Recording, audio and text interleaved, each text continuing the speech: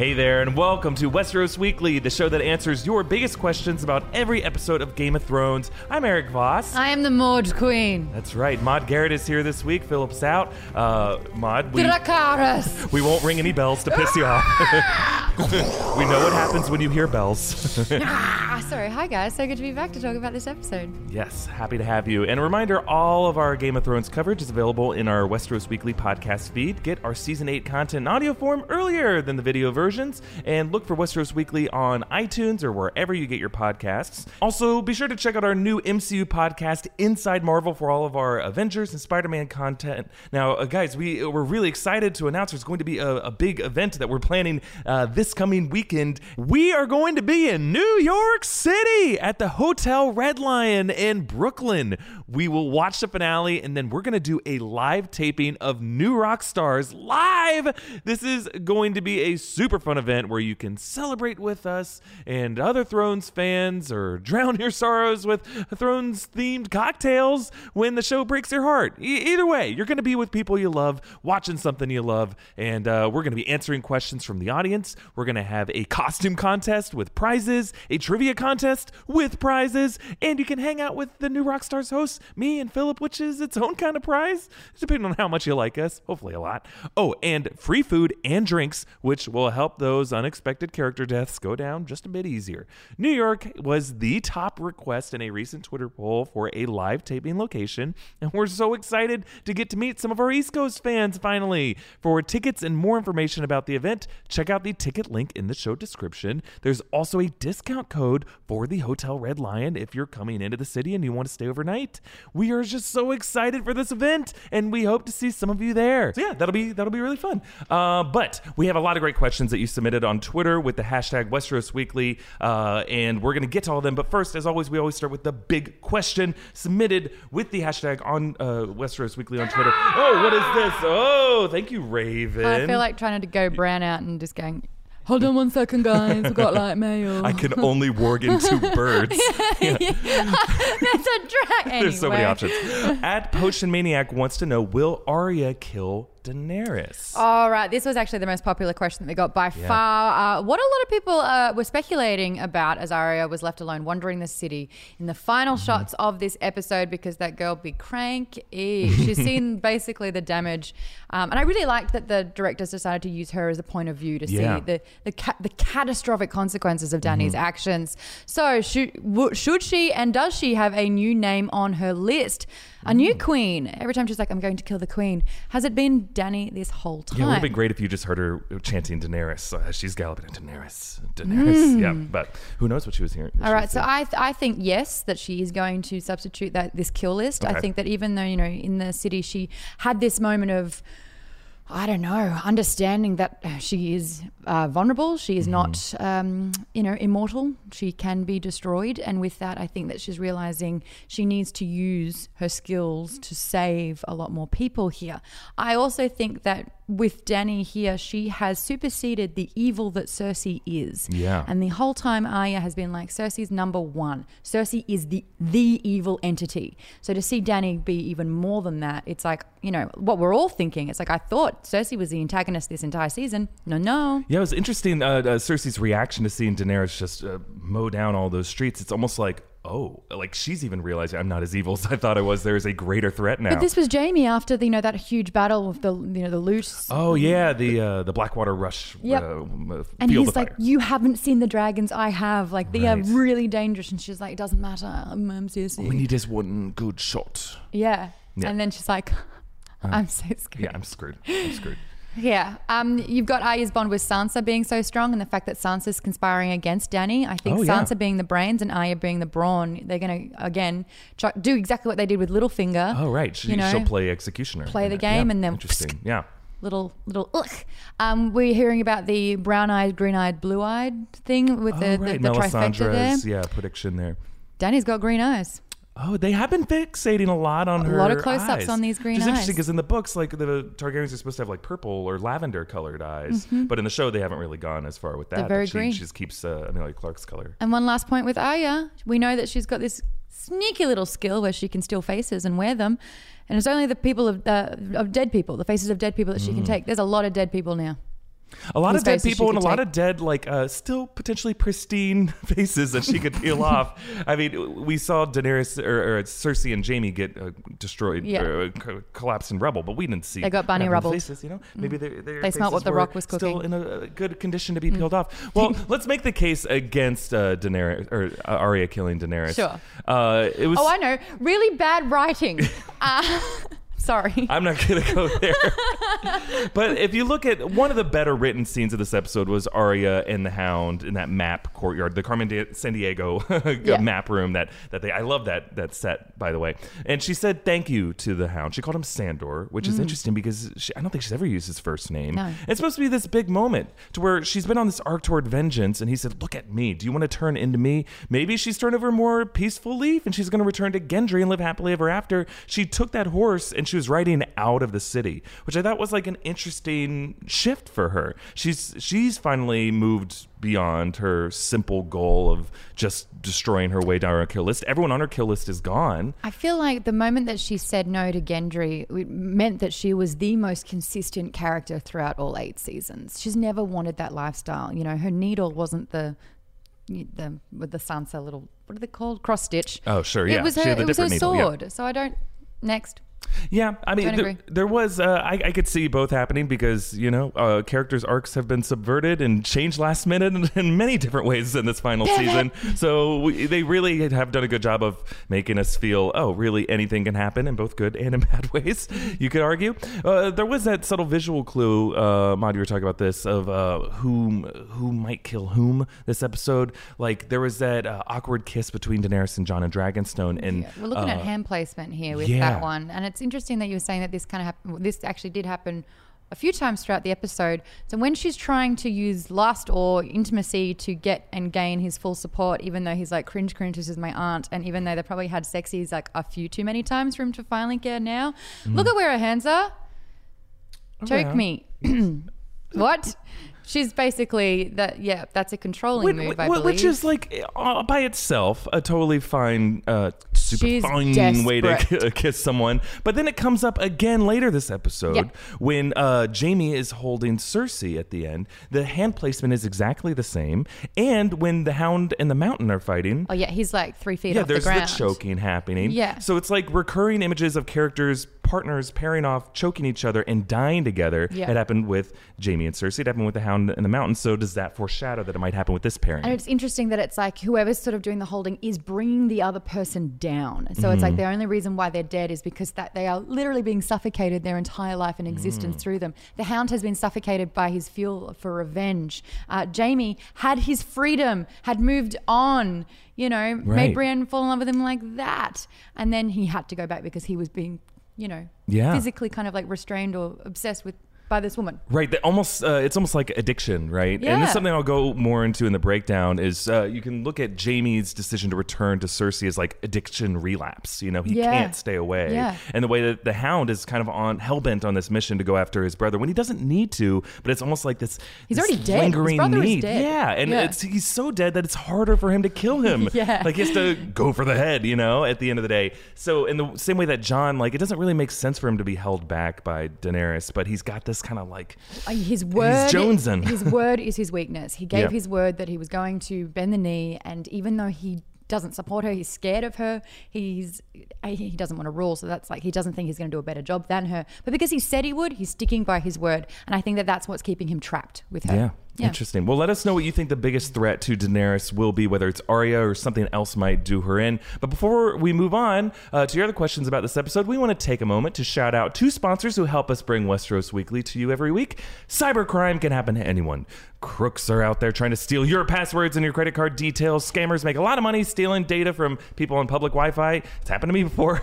So to protect myself from cyber criminals, I use ExpressVPN. It secures your internet browsing by encrypting your data and hiding your public IP address. iOS. It has easy-to-use apps that run in the background of your computer or your phone or your tablet. I turn it on with one click and safely surf on public Wi-Fi, and I feel completely secure, have that peace of mind. For less than $7 a month, you can get the same ExpressVPN protection that I have. ExpressVPN is rated the #1 VPN service by TechRadar, and it comes with a 30-day money-back guarantee. Protect your online activity today and find out how you can get 3 months free at expressvpn.com/rockstars. That's expressvpn.com/rockstars for 3 months free with a 1-year package. Visit expressvpn.com/rockstars to learn more. Also, our other sponsor this week is Away Travel. They are a design company that makes the world's coolest suitcases. They're made of polycarbonate material that's super strong and super light. Perfect for when you need to really get the hell out of King's Landing in a hurry because there is dragon fire raining down your home and your new queen does not care about whether you live or not. This is their everywhere bag. I love this thing. It's great for small trips and even just in my day-to-day life. It's awesome. Some of their other models even come with built-in batteries to charge your electronic accessories. Get your own cool Away luggage at awaytravel.com and use the promo code ROCKSTARS20 for $20 off your order. Again, that's awaytravel.com and use the promo code ROCKSTARS20 for $20 off. Fantastic. Eric, thank you so much for making it known, because it is known that this show exists because of sponsors. Yes. But I do want to take a moment to talk about those that have fallen in this episode. Their watch has ended. We had so many characters die.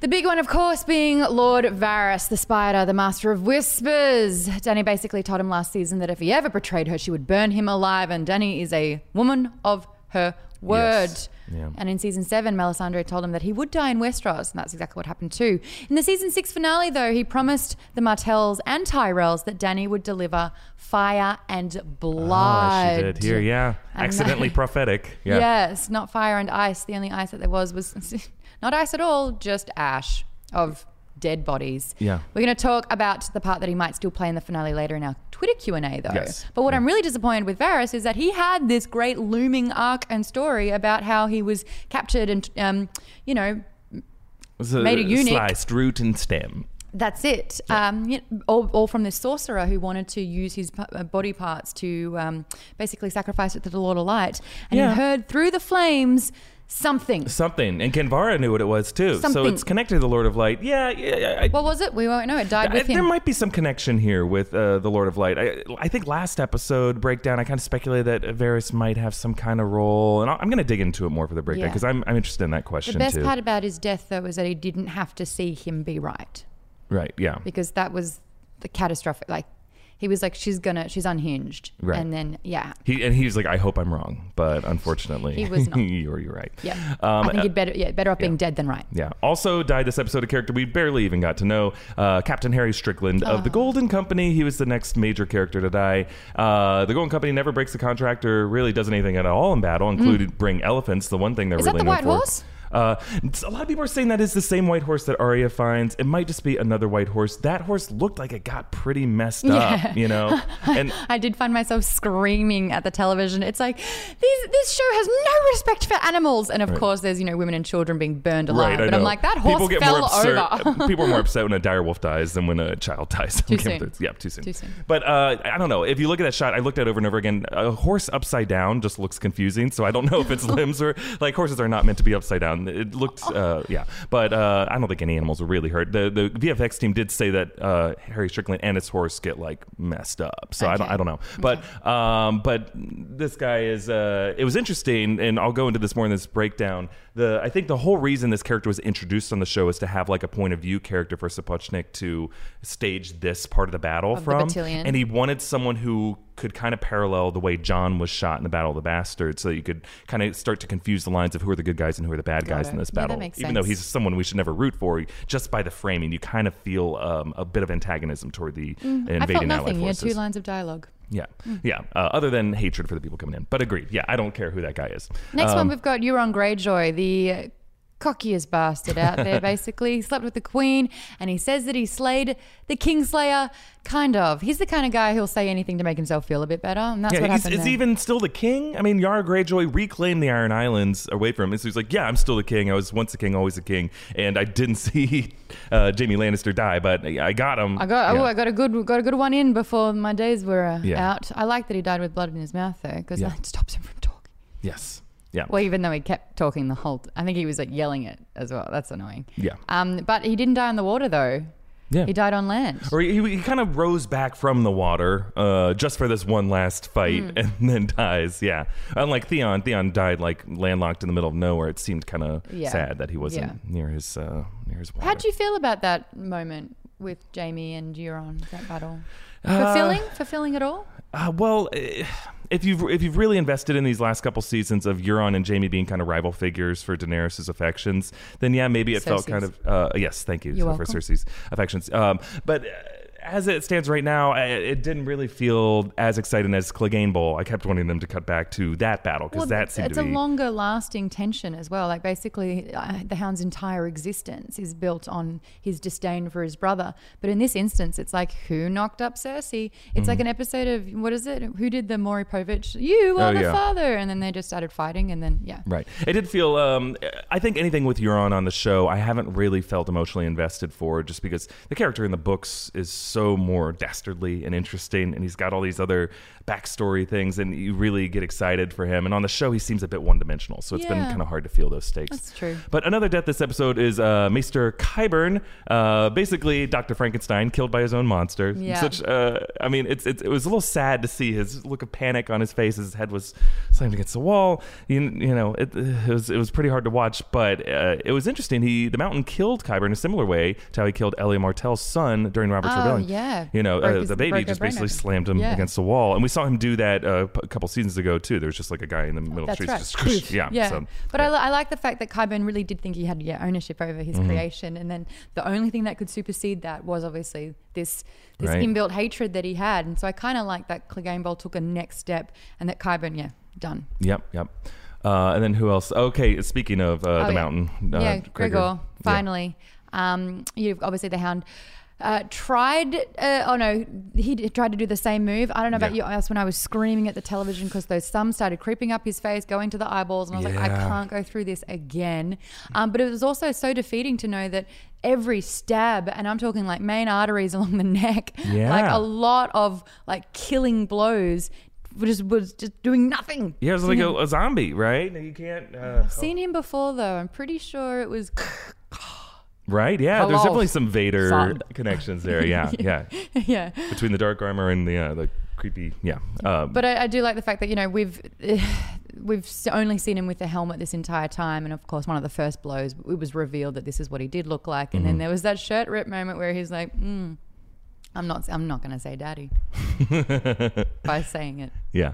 Damn it. Yeah. Anyway, he's a big boy. Yeah, he's a big guy. Big boy. Yep. Yeah, it was good for them to show that too. It kind of brought him back to when we first saw Hafthor Bjornsson on the show, and he was like shirtless and he was just like beating the crap out of other guys sparring. So it's kind of brought him back to, it's like, this is why this guy got cast. He's a big guy. Yeah. And then sadly, his brother Sandor the Hound Clegane. Yeah. It was interesting his death. He died killing his brother, and he died by fire. Yeah. He plunged him into fire. So he's kind of confronting his fear of fire in his moment. And he had this nice kind of fatherly moment with Arya, and I think we knew from that moment when she said Sandor thank you and then goodbye, we knew he wasn't going to be walking out of there alive. A death that was it anticlimactic? Well, Jaime Lannister, he died. Right. He died too. He told Bronn in season 5 that he wanted to die in the arms of the woman that he loved. Now, there was a callback when he was imprisoned early in the episode. His shackled neck looked a lot like in season 2 when he was captured by Catelyn Stark and, the battle of the woods. After Whispering Wood. That's it. So it was like he's in this same position yet again. I mean, he gets freed, not by Catelyn this time, but by his own brother, Tyrion, which is really cool because he was able to return the favor. Of right, when, you freed me from King's Landing to escape. Yeah, so we were able to return the favor. Yeah, but for sure. But the death, though, The death was interesting because we should talk about also he died alongside Cersei Lannister, his sister. Happy Mother's Day. Now, some people are saying, what about the Volonquar? You guys keep correcting me that's not but like people on the show, and George R. Martin has called it Volonquar, so easy. But they're talking about that prophecy that Cersei would die at the hands of her younger brother. That was not in the show. Some people were like, what about the prophecy? It was only in the books. And like if the show wanted it to be a big deal, they would have introduced it on the show. But in a way, you could interpret this, it did kind of happen in a way. She died with her younger brother's hand around her throat, and it wouldn't have happened that way if it wasn't for her other younger brother Tyrion setting that up. She probably would have died another way, but not in that specific tableau. This death, I think, is angering a lot of people because, Jaime was supposed to kind of be able to recover from his addiction and see her for what she is, and instead of him saying I too am a monster and I'm down her level, he was going to rise above it all. But there was no sense of Jaime redemption. There was no sense of Cersei redemption. It was just they were trying to escape and couldn't. How did you feel with this death? I mean, I think ever since he left Brienne, I've already kind of suspected that his relapse has begun. And having known people who suffer from addiction and relapse, that kind of disappointment already kind of primed me for this kind of disappointment. Yeah. And that's just how some people are. Like their inner biology, they cannot fight it. And they end up going back down that dark path. And you can't really expect them to satisfy what you want for them. And I think Brienne's moment with Jaime when he knighted her and when they consummated those vows, I think that was as happy of an ending as we're going to get for Jaime. And then once he decides to go back and leave her, it's like, oh, this is his true DNA, his true character spirit, as the show is saying, is to go back with his sister, even though he knows that will doom him. It's tragic, but in a way, if you look at it as a warning for addiction and addictive people and toxic people in your lives, there's some kind of meaning you can derive from it that way. But I understand why people are upset about it. Yeah, I feel like people were after so much more, like some sort of symbolic or any kind of accountability and repercussion for her consecutive evil for so long. I think it'd be really cool if during the whole thing she got marred or her hand was removed, and so when Jaime's there, she's like, I get it. There's only so much physical torture I can handle. One guy lost both of his hands in the fight. I mean, this is a woman who has marched through King's Landing naked as people scream shame and threw crap at her. I don't know what more you can do that's really going to rattle her. She just needs to go. All right. But let's move on to some other Twitter questions. Oh, thank you, Raven. He's so vocal. At Lily_meow asks, what was on Varys' notes? That's interesting. So this is the very first shot of the episode. It's that note that Varys is writing on Dragonstone. You can't see the entire note, but we were able to make out the following. Is not the only Targaryen left. Rhaegar and Lyanna Stark, their son lives still, hidden by Eddard Stark. His name is the true heir to the Iron Throne. Okay, yeah. So this is the note that Varys is writing about Jon and Jon's true claim to the Iron Throne. Varys said that the Lords of Westeros would rather have a man on the Iron Throne than a woman, and he's made it clear that he thinks Jon would be a better ruler, has a better temperament. But when Grey Worm comes to arrest Varys and take him on a survival tribal council meeting, he's writing another note and he burns it, and you only see the back of it, but you can kind of make out the word Targaryen. Maybe he was making another copy of the same note from earlier, hoping to get as many of these out to the Lords of Westeros as possible. So who might Varys be sending these notes to? We know that there is a new Martell Prince running Dawn. Yara Greyjoy has obviously captured the Iron Isles. And then, of course, there's the Northern Houses and the Vale, which is still somehow thriving too. Oh, Sweet Robin is building his snow forts up there. Yay, dragons. Oh, sorry. Two areas where Sansa Stark actually has influence. So, by kind of getting that message out there, could easily turn everyone against Daenerys, who does not have an actual right over the throne anymore, and that's Jon. Well, any more right than her claim is less legal. She still has the kind of claim that Cersei had when she seized the throne in terms of just raw power and hopefully fear. She said, "Let it be fear." Then, so if that's her whole plan, is just basically steal it. That's kind of essentially what Robert was doing. Was basically, I'm just more powerful than everyone else, so I'm going to steal it and kill anyone who stands in my way. Yep. But it was interesting. You were bringing up before the episode. This is essentially what Ned Stark was doing when he found out the true lineage of Joffrey. It's just send the word out to Stannis, to everyone else. Because it's the right thing to do. Yeah. But that was the beginning of his end there, where it's it's technically treason, even if you're trying to do the right thing by get the appropriate and suitable person on the throne. Not suitable, it's the actual heir to the throne. But yeah, whoever's trying to keep the throne obviously sees that as a threat, and they snuff that out real quick. Absolutely. And other people we could have sent it to, let's not forget the Iron Bank of Braavos. They're the ones who loaned Cersei the money to rent out the Golden Company because they thought that she could win the war. Cersei has left the game, so maybe they'll side with Jon now as someone who might have more of the lords around the continent who are in his favor, and then Daenerys' influence is now shrinking because she's just burned all of her bridges. Essentially. Yeah. But a quick note about the little girl spy. A lot of you guys asked us about that. That little girl, one of his little birds, she worked in the kitchen and reported that Dany wasn't eating anything. So Varys said, "We'll try again at supper." It sounds like he was trying to poison Daenerys. He told her the greater the risk, the greater reward. It's a pretty big risk reward. And we know Varys has tried to poison Daenerys before. Yeah, using the wine through the wine merchant, and it got found out.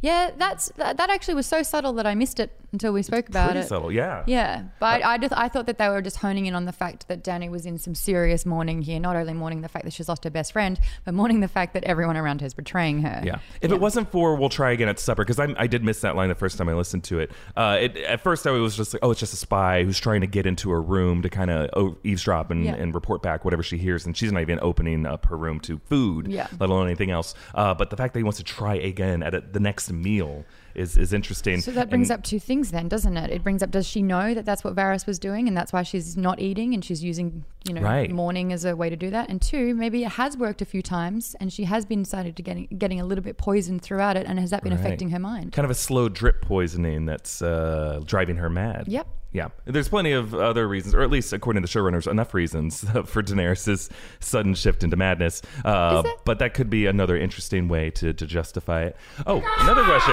Okay, here we go. At BrizzyP22 wants to know, will Dany kill Tyrion for freeing Jaime? Dany tells Tyrion exactly that this episode, that the next time he fails her will be his last. And last season she told Varys that if he ever betrayed her, she'd burn him alive. She did. Woman of her word. Absolutely. I think Tyrion's run out of FFs, but his loyalty has always been his family from day one, especially his brother Jaime, who's been his only / best friend this whole time. So of course Tyrion frees Jaime so that he and Cersei can try to escape King's Landing. He sees Cersei as the threat. If he can safely remove that, he makes his siblings happy. He makes everything go away. The problem's solved, right? Yes. But Jaime didn't have an impact on the battle. Couldn't even get it through. He couldn't even get through the doors. Right. Yeah. No, didn't get through. Yeah. He got cut off. He had to go the long way. Yeah. So it's unclear if Dany even knows that if he was freed. Like, I don't think if they find the body, they're buried under a lot. A lot was going on. Tyrion could get away with this, but if he has a problem telling truth bombs lately, even when he shouldn't. Right. Maybe he's going to be like, yep. Tyrion is now pretty isolated, at least as isolated as Dany was in the previous episode. He's lost Varys, his old friend and fellow advisor, and then lost the only two Lannisters left in the world. He's the last Lannister, essentially. He might be likely to make some rash choices. That's what you do. When you feel like no one else is on your side and you've got nothing or no one else, you just lose your shit. I can imagine Daenerys wanting to kill him. She's been pretty good about finding reasons to view people as threats. The way Varys is, like, in season 7 said, like, oh, people are ready for it. She's like, oh, but they're all singing my praises and quiet oaths. And he's like, oh, I was not ready to have this conversation right now. So she even traced back the leak to Tyrion back, and she's like, hey, so even though there's other people who are betraying me more, you also gossiped. Yeah, because she told you, knowing that you would spread the word. She's ready to do it. And I think if she is now the main villain of the show, as this episode painted her to be, absolutely, he's going to be one of the many people on her execution list. The thing about, I'm talking about which characters are consistent over the time. Tyrion has been known to be the smartest. His decisions are always educated. He knows and can read people. He's an observer. He gets it. But all of 7 and 8, he hasn't. He's been completely out of touch. He's been making bad decision after bad decision. He hasn't been able to read the play at all. And now that it's come to making a bet, Varys betting on Jon, him betting on Dany, he's realized he's put all the efforts into the wrong person. But I feel like he's out of touch. And I feel like all of these decisions have helped make her You know, the it's Mad Queen. Interesting that you bring that up.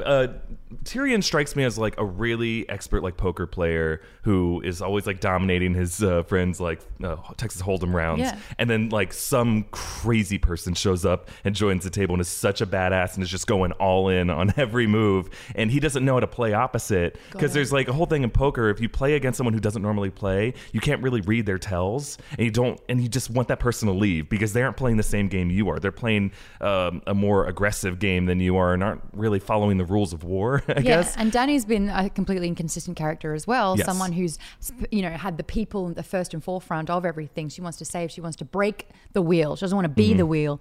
She wants to change everything, and it's always been about putting people first, especially those that are lower down and can't look after themselves, which is why, above everything, Varys and Dany should have gotten along the best because they really had the same intentions throughout it. And then slowly that just started sort of like collapsing in on itself, where if you didn't do right by her, you don't get a second chance. She did not rule by mercy. I still think, though, that, my gripe is that they did spend so long pinning her out to be the person who does lead with mercy. 7 minutes before she lost it, she actually said, mercy first, I'm going to be different. But mercy for future generations. Mercy for the kids of kids who don't remember me nuking a city. So basically she's like Ultron in the sense where it's like you have to burn everything to the ground to start again. Or Thanos. There's a lot of MCU villains who have that kind of attitude. But let's move on to a question. Oh, okay. Whoa, look at this. What is wrong with you? Why is it furry? It's just like a question. It's covered in fur. At Serafina351 asks, where did those wildfire blasts come from? Yes. So this is interesting. A lot of you guys caught this. There were little green plumes of fire that blasted when Drogon was torching the city. And there was like the wildfire was mixing with dragonfire. Wildfire, of course, if you don't remember, is the explosive chemical that helped the Lannisters defeat Stannis and his fleet in the Battle of Blackwater Bay, and it helped Cersei blow up the Great Sept of Baelor at the end of season 6. And some people have speculated that Cersei might have actually planted all the wildfire either as a trap for Daenerys and her army, like landmines, so that like when they were attacking the city, she could just make it look a lot worse than it was and blame that. Look how evil these people are. So even if Daenerys didn't intend to use Dragonfire, Cersei could have like tried to lie and say like, the reason your home burned down is because that wasn't a green that you saw. It was orange, and it was that was from a dragon. This is just a way, if you could point to like more fire around the city, look what your new queen did. Totally the Mad King Aerys Targaryen's leftover stores and caches. He did have little pockets around the city. Yeah, I think who was it that actually wanted to utilize the Mad King's love for fire? Like he was the one who created and generated what wildfire was. And so when he was ruling, my belief is that he had secret stores and pockets because he was absolutely nuts. And so when Daenerys is blowing up everything and you see the Mad King's stash coming up as well, you're realizing that the circle has become complete. Yes. She has completely turned into her father. And she's finishing the work that her father started. Yep. Her father wanted to get all the oil from Iraq, and then the child completes the journey, right? Daddy issues are a real bitch. Yeah. Right. Yeah. But let's move on to another question. Okay. At Maxwell Knives is asking, what's the deal with the horse at the end? All right, I have to start off by saying when I saw this moment, it was like Artax was coming to Aratreyu. Aratreyu. Oh my gosh, isn't that fun? Cool. Yes. Anyway, so this white horse comes through, even though there's been absolute mass and destruction, everything's happening. This pure white horse comes to Arya. Basically, she woos it and jumps on and runs out of the city. Some people thought that maybe Bran walked into the horse to help save his sister. Maybe the horse was Jaqen Hagar wearing the face of a horse. Yes. I think that's a stretch. Doing a great horse impression. That is a stretch. Maybe it's just a horse. It's confirmed. I'm and pretty sure it's timing's confirmed. Great. Yeah. Yep. There's white horses in general just have a lot of symbolic meaning. There's the 4 horsemen of the apocalypse in the book of Revelation. People are saying, I saw a pale horse and its rider was death and he brought hell with him.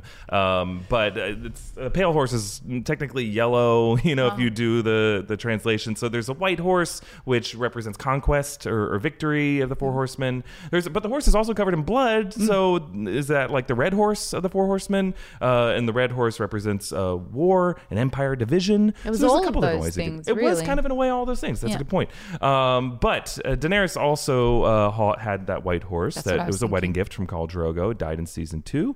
And then Ned Stark also rode rode a white horse. A white horse covered in blood symbolizes hope that's been damaged by violence, like Arya and all of Westeros had. Oh, yeah. Yeah, so you can kind of look at this a couple different ways. Yeah, and let's also talk about how Arya interacted with the horse. She approaches it with tenderness. She pets it softly. Yes. You know, she's bonding with She it. does that thing that people do with horses where they just shush them. Yeah. You know, and then the horse is like, I love you forever. And yeah. she's like, cool, I'm going to use you as transport. But the beautiful juxtaposition we've had here is that, you know, this city is collapsing. There's huge destruction, rubble's flying everywhere. She's covered in blood and she's covered in grime.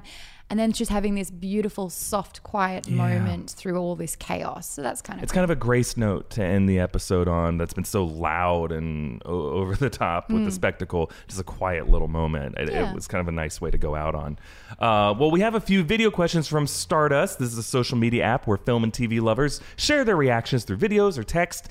This season, we were holding a contest with Stardust for 2 fans that tagged Westeros Weekly with a question about Game of Thrones to get flown out to join us to watch the finale in a special live Westeros Weekly with us. We announced 1 winner last week. We're going to announce our 2nd winner this week after we watch these selected questions. Okay, first off, what an amazing episode. Secondly, to all the fans talking trash on this episode, you haven't been paying attention very much to the show. And thirdly, we know Daenerys is going to get offed. What do you think the Unsullied and Dothraki and all her other followers are going to do after she is? Whether it's Arya or Jon that does it. Yo, what's up, new rock stars? You the best. Westeros Weekly, what's up? So my question is, what happens to Drogon if we kill Dany? Does Drogon stay with Jon because Jon's a Targaryen? You don't adopt a puppy from the pound if that puppy just blew up an entire city. I just don't think Jon's gonna want to keep him, and I don't think we really need dragons anymore. Look what just happened. Holy... And Jon, dude, seriously, do not scream at this dragon. You will die.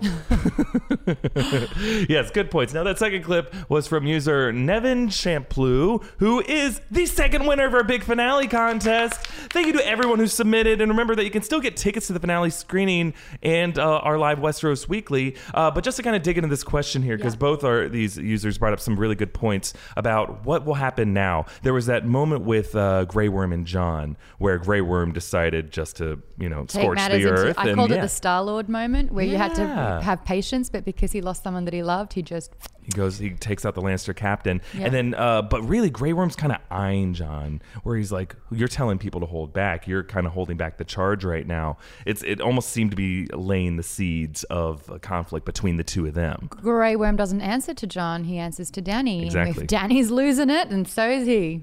Yeah, so say we're in a situation where Daenerys is taken out, or they try to take her out. That's an assumption made by both of them, which I thought was interesting. Yeah, and I think a lot of us are assuming that. But what happens to all the Unsullied? In the teaser for next episode, which we're going to look at in a couple minutes, there's still thousands of Unsullied soldiers. There's still some Dothraki soldiers, and there's still a dragon. Yeah. Like, how can you take those out? Is there a force large enough that Jon's faction could command to confront them? And what are other ways they could kill a dragon at this point?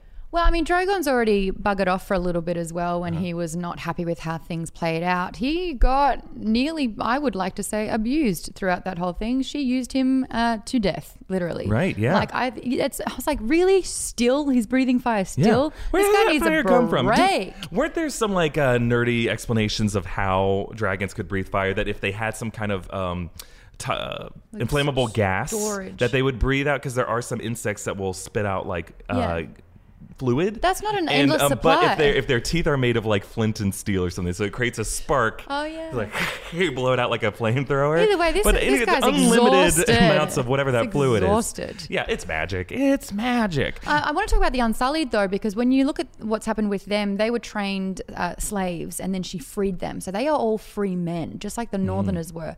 But these free men have seen what she has done to other free people, and she's obliterated them all. And then they kind of had a hand in that. Would some of them maybe be like, whoa, you were supposed to save the people and you've just killed the people. Now that I'm free, I get to make my choice whether I support you or not. But then you see the Northerners who were free and they followed Jon to the ends of the world, and then as soon as they got a little bit of taste of chaos, they're starting pillaging and raping. And this is something that like has been brought up in the books and on the show. There was a quote from Ser Jorah in the show as Ser Barristan in the books about what happens to men when you put a sword in their hand or when they get a splash of blood on them. The beast comes out. There's a beast inside all men. It's kind of George R. R. Martin's commentary on war in general and how war there's no like winners and losers. There's only losers in war. Yeah. So I kind of like this episode in that it reminded us of we shouldn't like be cheering on bloodshed, and they put us in the perspective of the victims, and they deliberately confused us. There's a shot of a Lannister soldier being basically like a first responder doing the good guy thing, and then cut over to the Stark men who were raping people. Yeah. And in that scene that I mentioned with Ser Jorah and Barristan, Ser Jorah was making the argument that because the Unsullied have been castrated, that they aren't like normal men. They aren't going to rape and pillage because they aren't interested in raping. Yeah. So we don't know how the Unsullied went there. We do know that they were super violent and they massacred women and children, and it wasn't cool. But maybe less so than Jon's people, one of whom he had to kill to keep him from raping someone. That's nasty. So I guess my thing is, it's like, does she have full control of her army still after what she's done? And is Drogon just going to be like, oh, that's me done, thanks? Yeah, in terms of like what could kill a dragon, there was kind of a theory that maybe wood from a weirwood tree might have some kind of magical significance. So if you could fashion like an arrow or a spear that you shoot out of a scorpion. Like Arya's weapon that was made by Gendry? Something like that. Maybe Gendry could be hard at work at something. There was like a theory when Aegon the Conqueror forced Torrhen Stark to be the king who knelt. That was the last king in the North before the modern era. There was like a theory that one of his relatives, one of the other Starks, wanted to come up with some secret plan to take down Balerion the Dread. Okay. And one of those theories is that he was using the wood from a weirwood tree to do that. So maybe there's some kind of tactic there that could be used. That seems like something that's in the mythology of the books that probably won't come into the show. Have you heard about the theory as well that when Drogon did disappear for half the season, it was to actually lay eggs? Right, and the Doom of Valyria, maybe. Mama Drogon is going to go back to raise her new steeds. Little kitties. I hope so. I hope not. I want the dragons to end. Like, it seems like they served their purpose. I kind of like the point of one of our Stardust people here, just saying like we don't need dragons anymore. Arguably didn't need dragons in this battle. It kind of gave an unfair advantage, and I'm kind of done with dragons on the show. Got it. Okay.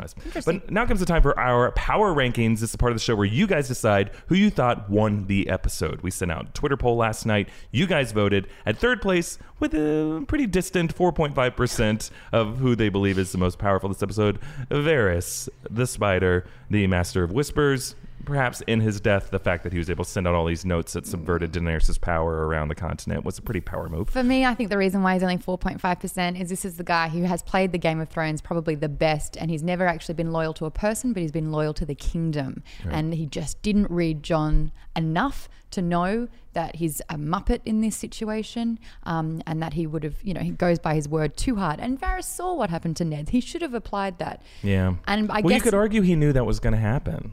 And maybe that's like he knew, he's like, you know what, I'm going to die with the last like effort I can. Yeah. Because at this point, I've already had enough treasonous conversations. Do you think he saw that Tyrion was going to betray him? See, I don't know. He seemed a bit surprised by that, but at least at peace with it. I believe that whatever he heard in the flames does tie in to what his end was. Okay. But at second place with a sizable chunk is 29.2%. Sandor the Hound Clegane won the episode. Yeah, I think it's a big win for him. I believe the confrontation between him and his brother was the one like battle this episode that totally paid off. Clegane Bowl was really well done this episode. Yeah, and he's finally at peace now. He went out exactly how he wanted to. He just wanted to make sure that this man no longer was alive, and if that had to cost his life, then it was a price he was willing to pay. Absolutely. For sure. But obviously, number one, 45.6% of the vote decided that Daenerys Targaryen won the episode.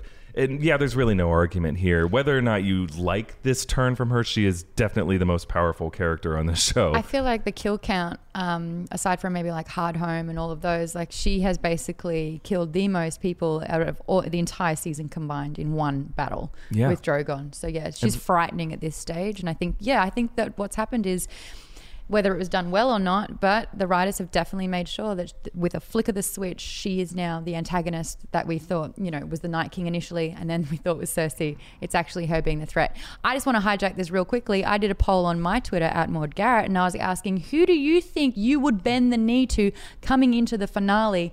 51% said Jon Snow. Wow. being the rightful heir and the guy who's probably the most sane with all of that. And then at 32%, I believe it was Sansa, only 8% said Dany. Like, Wow. no one likes her now. If this is a Right. popularity contest, she's not one. Well, whether or not people like her, I think a lot of people take issue with what they've done with her, and they don't want this behavior to be rewarded at the end of the Yeah, show. fair enough. But I could totally see that happening if the showrunners decide that this is the statement they want to make about the state of affairs in Westeros. Maybe it is just like a toxic place that should be a cautionary tale for our own political situation.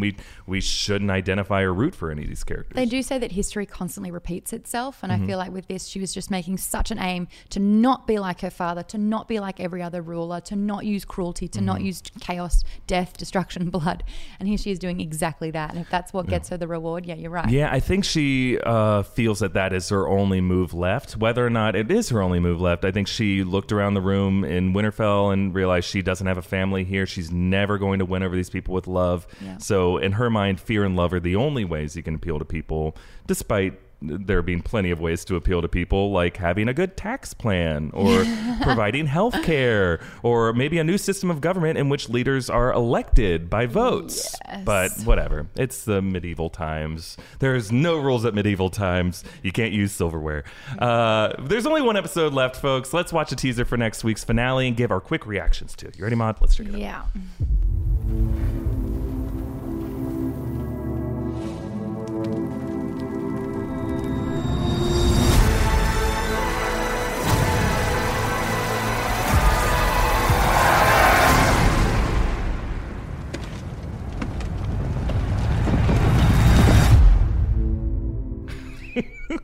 Well, winter is back.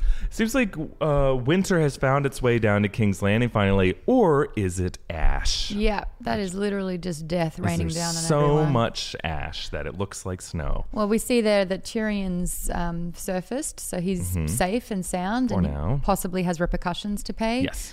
It looks so doom and gloom, and she looks like that all of the goodness from her is just completely disintegrated, and that she went to the dark side, man. Yeah. Well, what do we want to see in this finale? There's still other characters out and active. Brienne, Sansa, Where's Bran. Bronn? Where was Bronn? Bronn still got the crossbow. He wants Highgarden. And he's going to come back for it. I also saw that someone tweeted, how good would it have been if you actually cut to Winterfell and there's Bran who's actually witnessing this entire thing unfold, and he was just like, yeah, this is basically what I foresaw, or maybe he was just like, oh dear, you know. Is the final episode going to Twilight Zone Breaking Dawn Part 2 us? And this is all Bran's vision? Everything we saw, it did not actually happen? I forgot it's that a nightmare? happened in A that dream movie. the whole time? That's is that no, amazing. I God, as whatever I didn't like about the season, if they retcon it that way, it's all bets are off. My beef, I guess, is that this is supposed to be a song of fire and ice. Now Uh-huh. it's become a song of fire versus ice. Yes, rather than Song of Ice. Yeah, together. Oh, sorry, Song Now of that Ice the and Yeah, Fire. I hear what Yeah. you're saying. Yeah, I do hope that that bad behavior is punished at the end of the show. There's part of the troll inside me just wants to see it all burn and all these characters die at each other's hands. But the final book is supposed to be A Dream of Spring. I don't know if that's what the next episode title is going to be, A Dream of Spring. But if so, I would hope that there is some kind of like sign of hope at the end of this, some kind of and I think ending with Arya leaving death rather than turning backward at where Dany might be, that might be enough of a sign of hope for me to say that this series might end in a way that feels good. Yeah, but do you think though that 3 Starks versus Dany, a dragon, the Unsullied, and the Dothraki is enough? No, I don't. I don't. It's but maybe Slow Dripping Poison by Martha of the Dragonstone Kitchen might be enough. Well, I want to get in your bet here. Who's your final pick? Who are you, Dany? Who do you think and will I'm end up on the John throne? with a what? Who do you think is going to end up on the throne? I mean, I think that's a really great point. You have, but Dany's clouded. I really do think that her turn to the dark side means that she's having a Cersei moment where she cannot see actual threat anymore. She feels like she's indestructible. We saw what happened to Cersei. It didn't work. And I think that's what's going to happen with her. All of this power doesn't mean that you're smart with it. And I think that when you've got Arya, who can steal faces, you've got Sansa, who's becoming more clever than Tyrion. And then you've got Jon, who has the backing of his people and can use love. My guess is John's going to, I don't know if he's manipulative enough to do it, but coerce Dany into a false sense of security and then end her life. Yeah, I could see that happening. I hope that neither of them get to the Iron Throne. As much as I like Jon, I think he's been too noble. He's been too Ned Stark in his play of it. I want there to be a new system. If Daenerys did indeed break the wheel here, I want there to be some kind of new power system that elects leaders. Is there even an Iron Throne anymore? Did we see it there? Yeah, we saw the Lannister sigil window get blasted through, but we didn't see inside the Red Keep. I kind of wish that Drogon melted that throne. That would have been nice. Yeah, she didn't break the wheel. She broke the throne. That might happen. That could still happen. Well, let us know what your predictions are for this final episode. We have some more thoughts coming out this week on it. But that's enough for this episode of Westeros Weekly. Thank you for watching, and don't forget to subscribe to the Westeros Weekly podcast and follow our new MCU podcast feed, Inside Marvel, for all of our Endgame, Avengers, Spider-Man stuff. Follow us on Twitter at New Rockstars. Tweet us your Game of Thrones questions from using the hashtag Westeros Weekly. You can follow me on Instagram and Twitter at EAVoss. I'm on at Maud Garrett, and over at Geek Bomb I've been doing breakdowns of the smaller variety, the little snackable bite size, where you get such beautiful things like the Artax and Ayatreyu comments and the fact that Jaime and Cersei smelled what the Rock was cooking and got Barney rubbled. So if you want to check out those, make sure you subscribe over to Geek Bomb. We're nearly at 100,000 for the third time.